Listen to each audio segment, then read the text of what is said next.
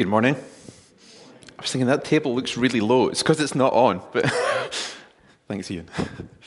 Let me just add my welcome to the one that you've already received from Ian, and thank you very much to Ian and to Naomi for leading us through the service this far. So this is the third week of our series called Revealed.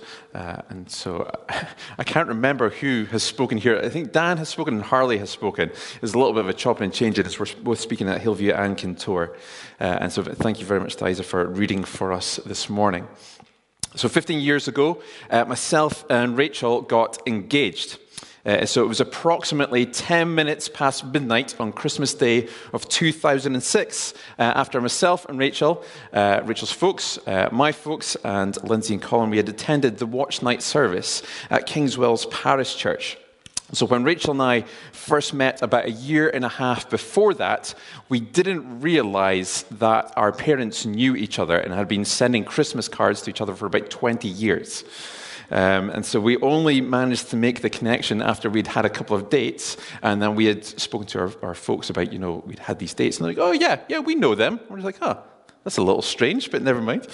I remember when Rachel and we first started speaking about the possibility of getting engaged and getting married. And you get to that point of where you're like, okay, I probably need to speak to my parents about this. But how do you actually start that conversation with your parents of, I think I found the one that I want to marry? And I remember it was one Sunday evening, we'd had the youth group here, and so I was volunteering at that, and then I went home. I was like, right, okay, this evening I need to speak to my folks about this. But I struggled to figure out how to start the conversation. Let's put it this way, that's the first and only time I've watched an entire episode of Midsummer Murders. And by the time it got to the end of it, my folks knew something was up. And they were just like, okay, spit it out. What do you want to talk to us about? So anyways, I managed to speak to them, and they were very encouraging. So it was at Kingswells Parish Church that seemed a good place, a place where Rach and I probably had actually played in the creche together, we just hadn't realised. So on that Christmas Day of 2006, I popped the question, and I vividly remember throughout that service constantly just tapping my pocket, just like making sure the ring was there, as if it was going to leap out of my pocket and run around the room and make me search for it. But I remember tapping that, getting quite nervous and looking at the clock and just wanting that time to kind of like, well, let's get to midnight. And I will confess, I'm not too sure I remember anything from that service. I was just going through like the words in my head that I was going to say. And the service did finish, and then as everyone was wishing each other a happy Christmas, and I think there was like soup and stuff in the back, myself and Rachel, we went out to the front of the church, and outside, down on one knee, I popped the question, and thankfully she said yes. Of course, back then, there wasn't the luxuries of WhatsApp, or there wasn't the horrors of social media. Just giving you my personal view on social media straight away there. But they're quite useful for announcing those things. But back in 2006, you didn't have those tools readily available to announce these things. And so, of course, after we had a quick celebration at Rachel's parents' house, we sent out a text message. And so this was the text message where you had about 120 characters to try and say something, and you probably only had about 2 free messages that you could send a month. So this was a message that was very well composed on a Motorola Razr, probably with... who had the Motorola Razr, by the way? That was a cool phone, let's just be honest. In fact, Rach and I, we went to the Scottish... What was the name of the museum? There was a museum in Edinburgh we took the kids to anyway, and it had all these old mobile phones, and the kids were like, what are those? And Rachel's like, yeah, we had half of those.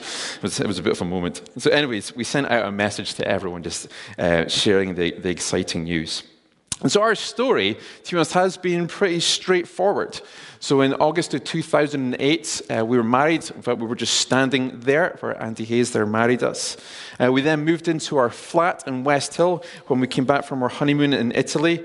Rachel then completed her studies in law, and I continued working at an investment firm. And 5 years later, Zoe came along, and 2 years later, Rory came along. And I guess within that time, there's probably not been a huge number of surprises along the way. But that is a huge contrast, our story, to the story that we read this morning, to the one in Luke chapter 1. The plans that Mary and Joseph had made, the way that they thought that their early years of marriage were going to pan out, they were turned completely upside down by the message from Gabriel that she would give birth to Jesus, the Son of God. So this morning, I'd like us to look at who is revealed to us in this passage. And because of who he is, we can live a life completely surrendered to him. So as we've read in the text, we find Mary, and it says that she is betrothed to Joseph. So in the culture of the day, you had, so here, I guess you've got engaged and married. There you had engaged, betrothed, and married. So betrothed was a time where you had made some commitments to each other, but you weren't legally married. So some of you, certainly in the ESV, if you look at the bottom of your Bible, I'll have a little note that will explain a bit about what betrothed meant. So Gabriel appears before Mary and shares a message that turns her world upside down in an instant. Mary is pregnant.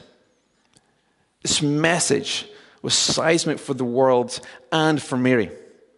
It was completely life-changing, and it must have been hard for Mary to comprehend all that is being said. As she looks to digest this message, a number of things could easily have been going through her mind, such as, how is this practically possible? That must have gone through her. She asked the question, how? But she must say, how? The virgin birth is one of the great mysteries of the Bible, and it is an awesome demonstration of God's power.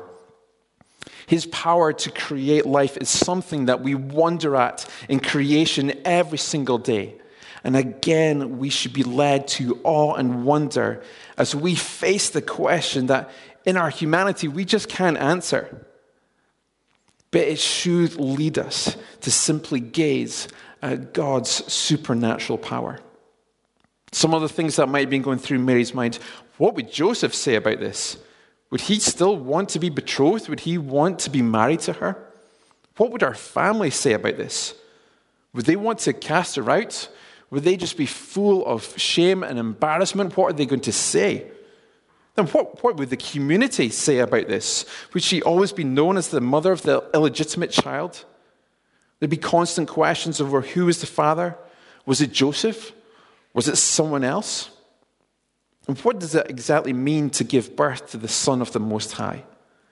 What does that mean for his childhood? What does it mean for what he'll do when he grows up? I mean, so many questions that could easily have been going through her mind. And she could easily have been gripped by uncertainty and fear. She could easily have looked just to run out the door as far from the messenger as possible and looked to live in denial. For a girl who was likely no more than 15 years old, seemingly from humble estate, closer to the bottom rung of the social ladder than the top, the thought of even sinking even further in society's eyes could easily have been one that weighed very heavily upon her. But that's not what we see. As Gabriel appeared, she's described as troubled. But there's something that comes after that as well. It says, but at the same time, she's described as trying to discern the greeting. So it's not, she's not just troubled. She's just not full of fear. I think if you look at like the original language, it speaks almost of like trying to do an audit. She's trying to discern the words that are being said. She's wondering. She's pondering. She didn't dismiss, and it wasn't outright fear that we read about. And she goes on then to ask, how will this be, since I am a virgin? I think we can often impute tone as we read passages, but in this one, I don't get any sense of disregard or unbelief. But I get the idea this is someone who is seeking. Tim Keller says, some doubts seek answers, and some doubt is a defense against the possibility of answers. Keller describes her question as one of measured incredulity. Mary sought an answer as to how this miracle would come to pass, not could it come to pass. As Gabriel explains how and then shares the news of Elizabeth's pregnancy, we see the surrender from Mary. She says, behold, I am the servant of the Lord.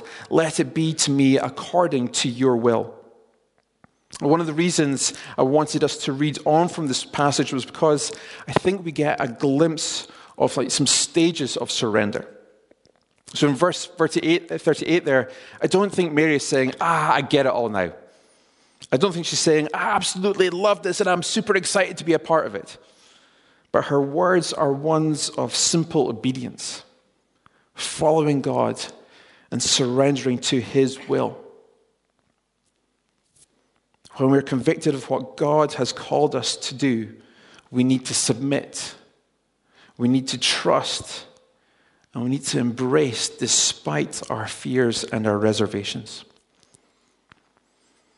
As we read on, we see the joy of Elizabeth and the Holy Spirit inspired confirmation that she provides. And I think we see the surrender evolving. And Mary goes on to sing, "My soul magnifies the Lord, and my spirit rejoices in God my Savior." And then in the next verse, she goes on to describe herself as blessed. There is now that excitement, that full-hearted elation of how God was at work in her life and how she had been chosen to play a significant role in the great rescue story. God may ask large things of us, and only he has the authority to do that. Only he has the authority to ask of us to consider a sacrificial way of living, to maybe move to another country that you've never been to lay down an opinion that you hold, to follow him into an unknown journey ahead, to live your life in a way that is completely countercultural and may even upset some in society, to live your life potentially as an outcast in society. I don't have the authority to ask that of anyone here. Neither does Martin, neither does the elders, but the God of heaven and earth does. He has the authority and he asks us to surrender all that we are for his glory. For Mary to be able to surrender her entire life at that moment to the will of God, I think is truly incredible. When you think of where 5 minutes before, of where she thought the trajectory of her life was going to where it was going now, it was completely different. And I think it leads us to ask the question of how? How did she get from going from here to being over here and submitting completely to the will of God? And it is because of who was revealed to her. Within our passage, Jesus is revealed to us, and it's because of who he is that Mary was able to surrender, and also we are able to surrender our lives. So we're going to read verses 31 to 35 again, and we'll go through a few of the things that are revealed to us. "You will conceive and give birth to a son, and you will name him Jesus. He will be very great and will be called the Son of the Most High. The Lord God will give him the throne of his ancestor David, and he will reign over Israel forever. His kingdom will never end." Mary asked the angel, "But how can this happen? I'm a virgin." The angel replied, "The Holy Spirit will come upon you, and the power of the Most High will overshadow you. So the baby to be born will be holy, and he will be called the Son of God." So there's a few things in that passage that I want us to look at. And the first of them is that he is described to us in verse 32 as being great. And not just great, but as very great. Jesus is the greatest. Charles Spurgeon says this of Jesus: "No one has influenced history more than Jesus Christ. Is it not proven that he is great? Conquerors are great, and he is the greatest of them. Deliverers are great, and he is the greatest of them. Liberators are great, and he is the greatest of them. Saviors are great, and he is the greatest of them." Jesus is great in every single aspect of his character. He is not average in any way. He is great. He is perfect. He is awesome. So that's the first thing that is revealed to us. Secondly, Gabriel then reveals that he is the Son of the Most High. So Most High is something, a name that's given to God, and you can read that in Genesis 14. So to identify Jesus as the Son of the Most High is to declare that he has the same essence as the Most High God. Hebrews chapter 1 and verse 3 says, he is the radiance of his glory and the exact representation of his nature, and upholds all things by the word of his power. When he had made purification of sins, he sat down at the right hand of the Majesty on high. Jesus himself states, he who has seen me has seen the Father, and I and the Father are one. You can read that in John 14 and John 10. Gabriel announced, and the New Testament confirms, that Jesus unquestionably was and is worthy of his divine title because he truly is the Son of God. So we've seen that Jesus is great. He is the greatest. We've seen that he is the Son of God. He is the Son of the Most High. And then we're reminded that he is a king and his reign will never end. King David and his successors had their years of reigning numbered. Some of these were quite long, and as you're going through some of those passages in Scripture, you might think some of them are too long. But none of them were forever. And that trend has continued to this day. 2,000 years since this revelation that we've seen, kings have come and gone. We've seen kingdoms rise and fall. Nations have been formed and they've disappeared. Walls have been built and they've crumbled. Nations have conquered and been conquered. And through all of that, Christ's kingdom has continued. His kingship has never been threatened. Our king is sat on his throne, and no wars, no darkness, no evil can ever change that fact. Our king is sat on his throne in victory. It can be so easy to live in fear. To live in the fear of the what if. Anxiety can grow and worry can sometimes very easily encompass our thoughts and impact every part of our lives. But no political turnings, no whims and attitudes of society will ever change the fact that Jesus will reign on his throne forevermore. And we should take great confidence in that. Of his kingdom there will be no end. Revelation chapter 4 describes this throne to us, and we have a scene there that displays the power of God, and it's reminiscent of what we read. I think it's in Exodus 19 and 20 of Mount Sinai. And see, when God comes down on that mountain, there's this huge earthquake. The place is shaking, and you see the power of God. When we see the throne described in Revelation 4, we see that power. But simultaneously in there, the peace of his throne is described to us as well.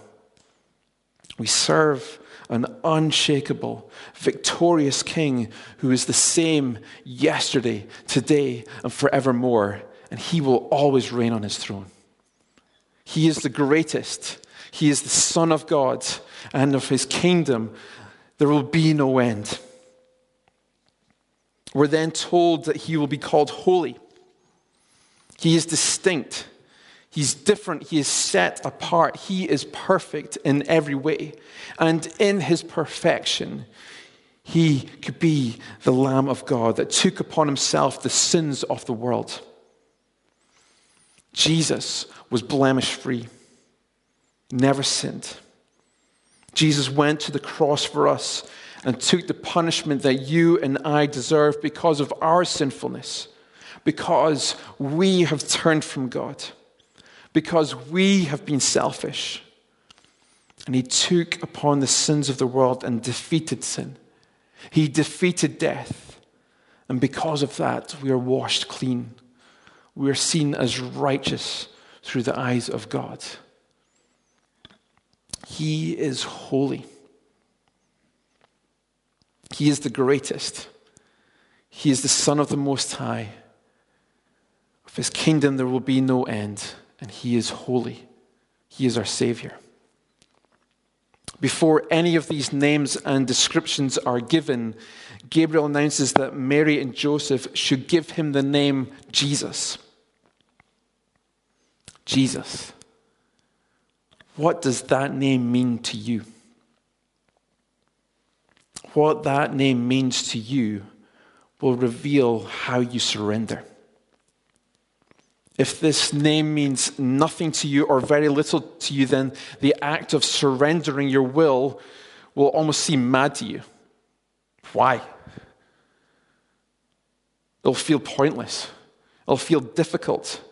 It'll feel confusing, and it will be a constant battle in your life, a battle of his will and your will.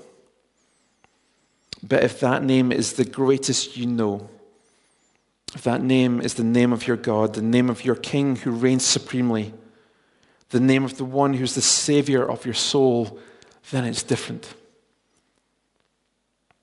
If the name of Jesus is one that refreshes your soul, if it brings peace in the darkness, if the name of Jesus brings life to your heart, joy to your soul, if that's the name that brings tears to your eyes as you consider his amazing, abundant love for you, if that's the name that calms the storms in your life, the name that you wholly trust in for your salvation, then surrender is not pointless, but rather is like finding treasure in a field. You give up everything. You surrender all that you have to obtain that treasure. How you view surrendering your life to Christ is not a view about yourself. It's a view about Jesus. The world we live in puts extreme value on self and stuff. Therefore, this life of sacrifice and surrender, it can feel difficult. The question we're often asked is, what are you prepared to give up? But I think that question is just again focused on us. It used to be, there was a song that was released about 15 years ago. I actually really loved the song, but the more I've thought about it, there's one line I'm not so sure about it. And it's a Rent Collective one, and it says, "I'm counting up the cost and you're worth it." But again, I think if we're counting up the cost, we're looking to compare Jesus to other things in this world. And Jesus is incomparable. There is no one like him.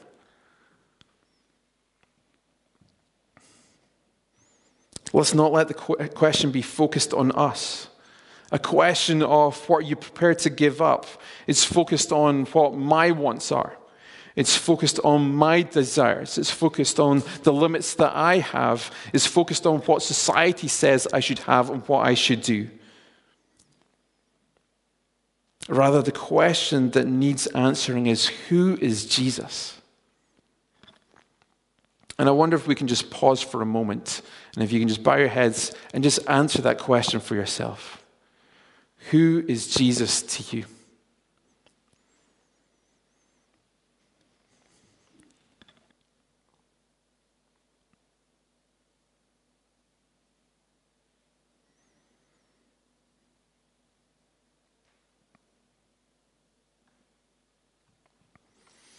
Continue to ponder that question throughout the day. How you answer that question will reveal how you surrender to him. The second question is, can you afford not to surrender yourself wholly to him? John Piper says, there is truth and there is a lie. There is deception and there is liberation. The lie, the deception is that if you give yourself up wholly to God, for him to do whatever he pleases to make you holy, God-glorifying, and fruitful, then you will be joyless and miserable. That's the lie. That's the number one lie of the universe. And the truth is that if you give yourself up wholly to God for him to do whatever he pleases to make you holy and God-glorifying and fruitful, he will give you an eternal treasure. Jesus Christ and all that God is for you in him, a treasure more enjoyable than anything in this world. And he will give you a heart that experiences this treasure as gain, not loss, even if it costs your life. Scripture is clear in how we should live our life. Paul, in his letter to the church in Rome, says, "And so, dear brothers and sisters, I plead with you to give your bodies to God because of all he has done for you. Let them be a living and holy sacrifice, the kind he will find acceptable." You can read that in Romans 12, verse 1. And Jesus tells the disciples in Matthew 16, if any of you wants to be my follower, you must give up your own way. Take up your cross and follow me. If you try to hang on to your life, you will lose it.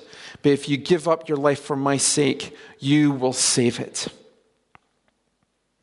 Who is Jesus? Can you afford not to wholeheartedly surrender to him? Desire the greatest treasure. Don't settle, but give of yourself completely. As our eyes are fixed upon Jesus, we loosen our grips on our own desires and we take steps to experiencing the joy of embracing God's will for us. As it was with Mary, that may start as simple obedience, stating, "Behold, I am the servant of the Lord. Let it be to me according to your will."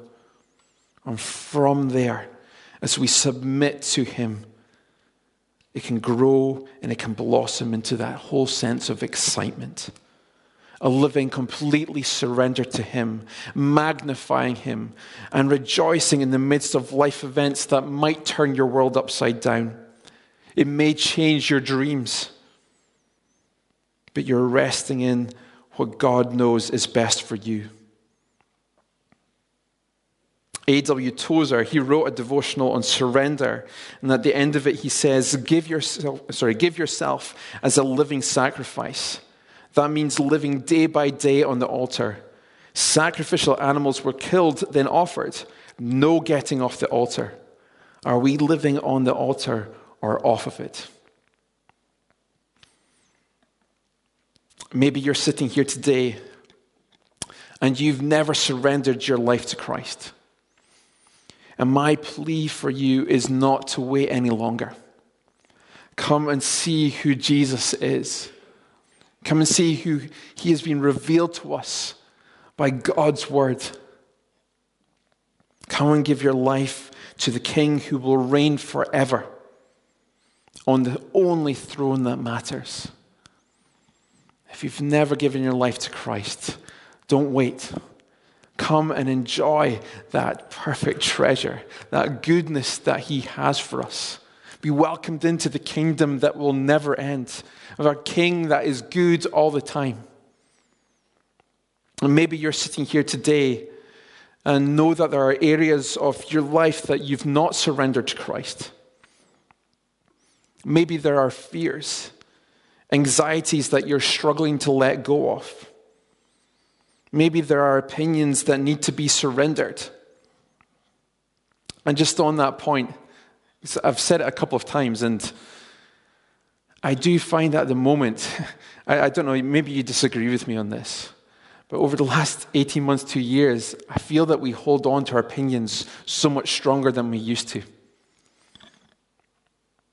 There's a guy, Andrew Wilson, and he speaks of there are things written in pencil, there are things written in ink, and things that are written in blood.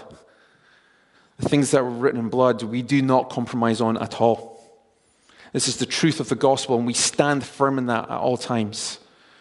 The things that are written in pen, we have good discussions about. We open up God's word together, and we learn together what God's will is. And things in pencil, we sometimes need to let go of. But I think so often I see at the moment the things that are in pencil are held as things that are held in blood. And I think we need to strive for unity. And sometimes we need to surrender something that, yes, we may feel quite strongly about, but let's not put it above other things that are so much more important.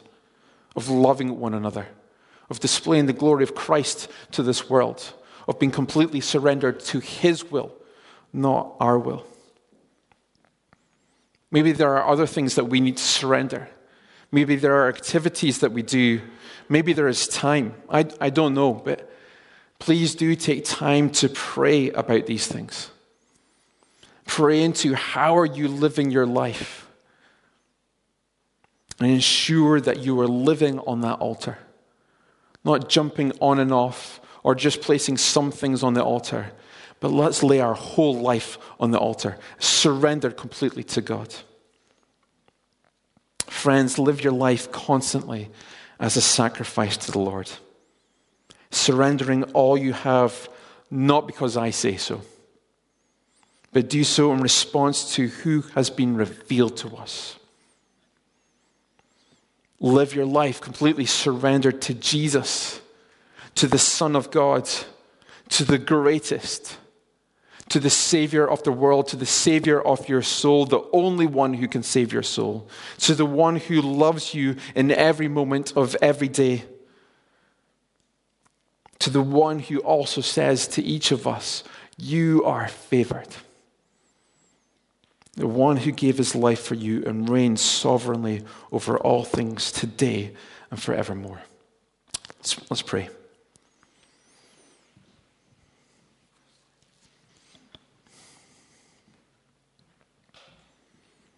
Father, we thank you so much for your word. And we thank you for how it reveals who you are to us.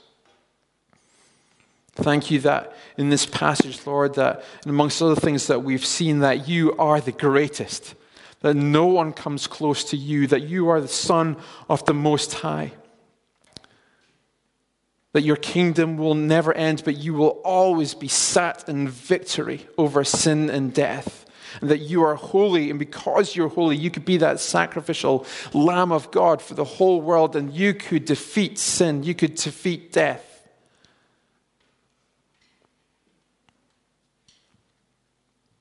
So Lord, as we choose how we live our lives, would we live our life completely surrendered to you, our King?